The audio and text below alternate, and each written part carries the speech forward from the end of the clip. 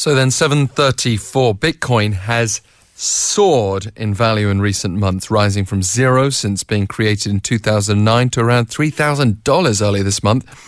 Helped along the way by, for example, Japan's recent move to offer legitimacy by passing cryptocurrency regulations.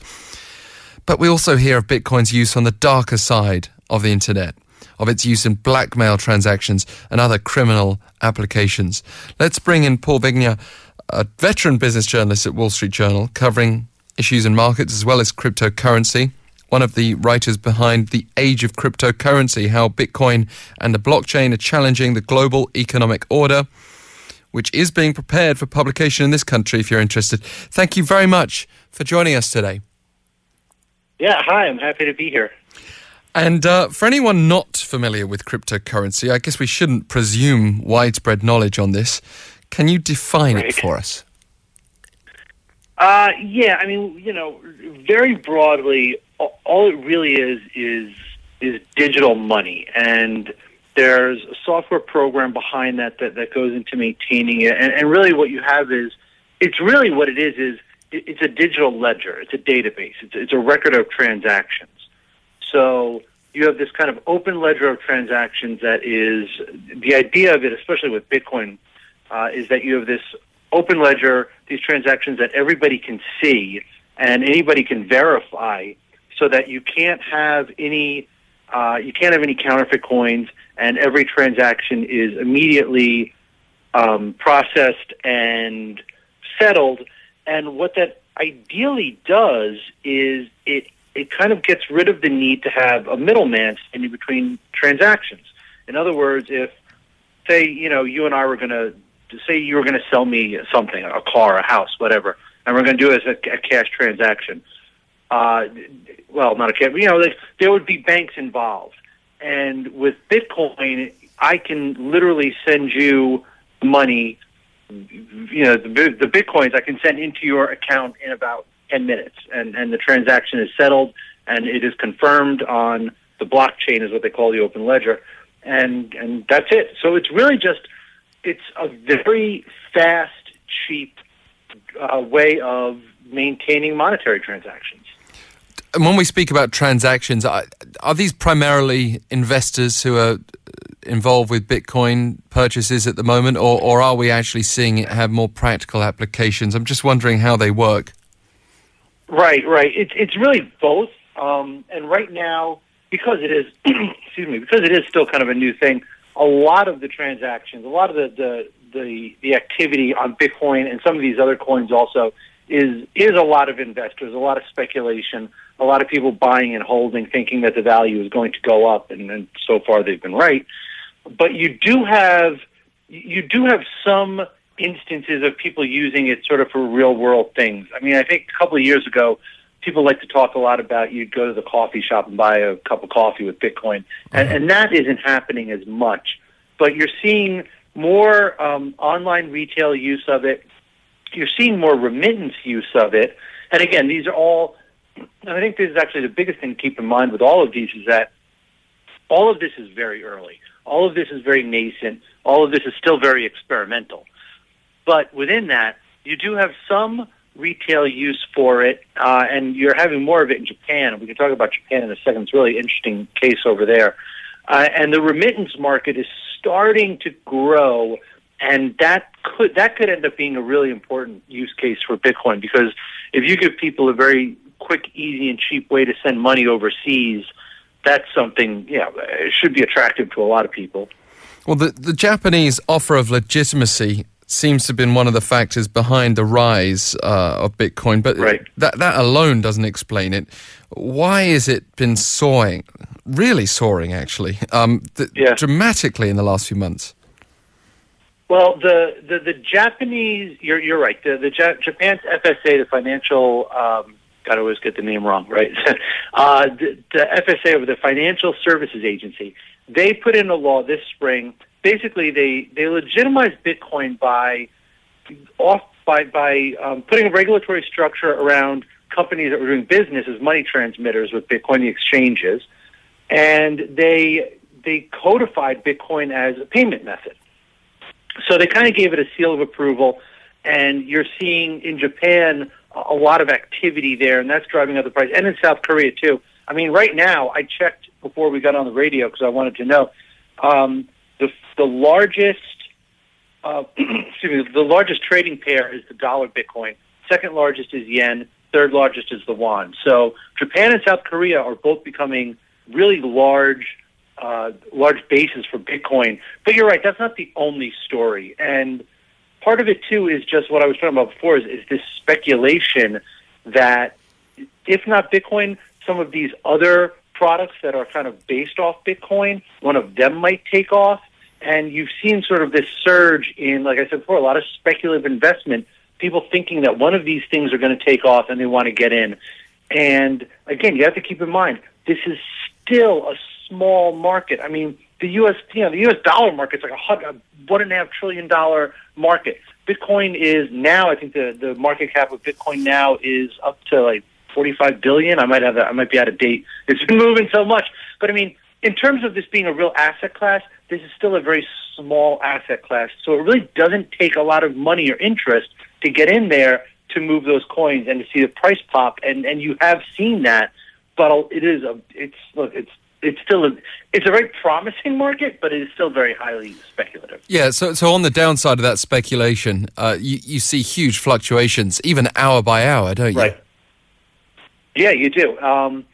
There was, I think, last Thursday, it was one day last week, it moved, 15% in a couple of hours. It's done that in the past. It's gone 15, 20%. It has crashed 40, 50% over a couple of days. I mean, this is an extremely volatile market. It's interesting, too, because you think about a traditional capital market, stocks, bonds, Forex, anything, especially stocks, there are trading hours, there are circuit breakers, there are all kinds of ways that the market, sort of slows down, has speed bumps to kind of slow down the trading when they need it.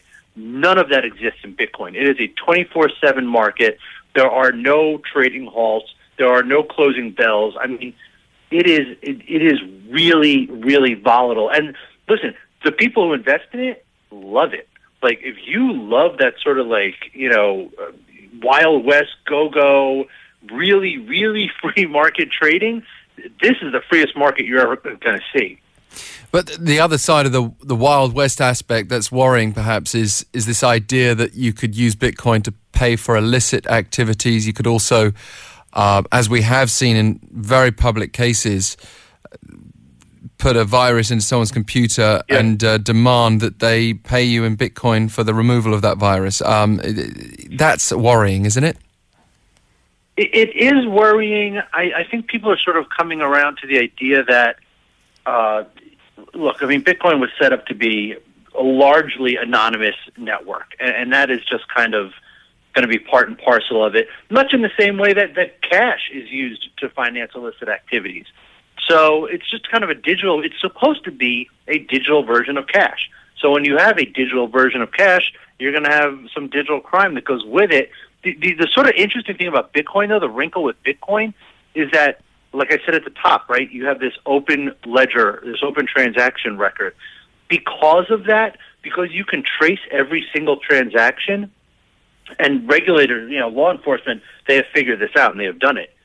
If you have a record of transactions and you have a suspect and you can tie the suspect to that record of transactions, you have an incredible piece of evidence for a court case. And people have found that out, much to their chagrin, that for all the advantages that Bitcoin offers, ransomware and drug traffickers and all, there are some serious downsides to it as well. For them, for people doing illicit activities. And for anyone who's listening right now who might have been inspired by what you're saying about the excitement of investing in Bitcoin and getting in there now or getting in there on other cryptocurrencies. Right. There are some very notable business leaders who are warning against that, who suggest they wouldn't want their money in Bitcoin. Why do you think there is that skepticism?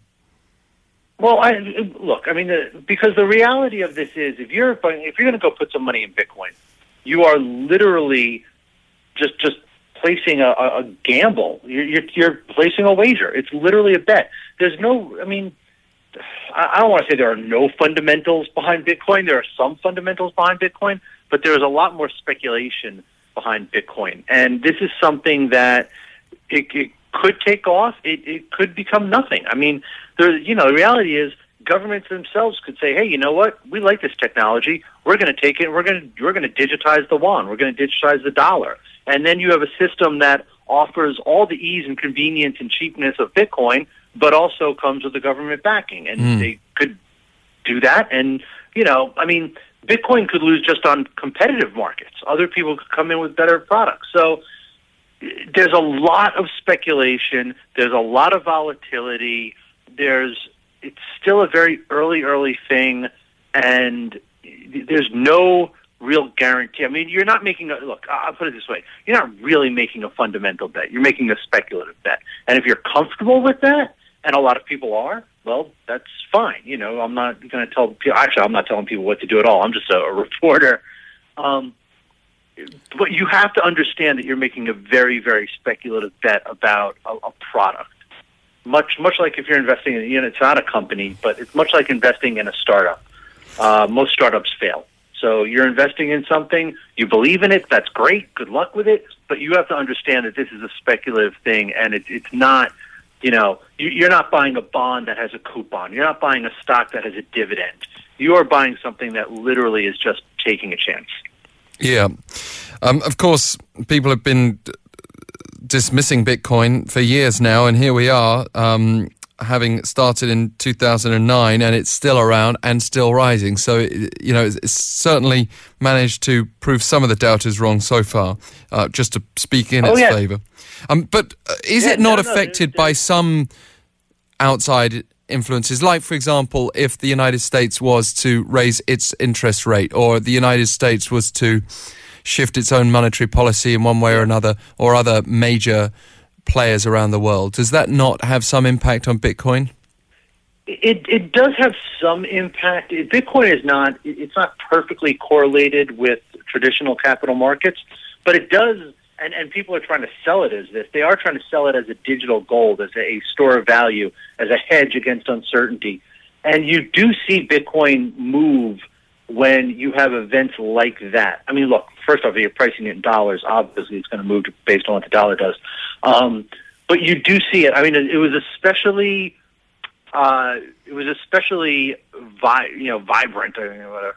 It was really notable during the Cyprus crisis in 2012, 2013, when you had this real fear in Europe that the government's going to come in, that Cyprus was going to become sort of the first domino to fall in this idea of governments reaching into your bank account and taking out money. And people flipped out, and they thought, well, here's Bitcoin that is completely untouchable by government, and you saw it spike up. And you do see that happen from time to time, and that's an element of it, but that's not the real thing that's driving Bitcoin. Well, thank you so much for sharing your insight, having studied this not only as a Wall Street Journal journalist, but also with your book, The Age of Cryptocurrency. Paul Vigna, thank you so much for joining us today. Yeah, no, I'm happy to. And the book's going to be out. It's going to be a Korean language version, so we're really excited about that. Likewise. Thanks again. Yeah. And let me put it out to our listeners, wherever you're from. Have you dabbled with Bitcoin or done more than dabbling and want to share us your insights too? #1013 for 51 per message.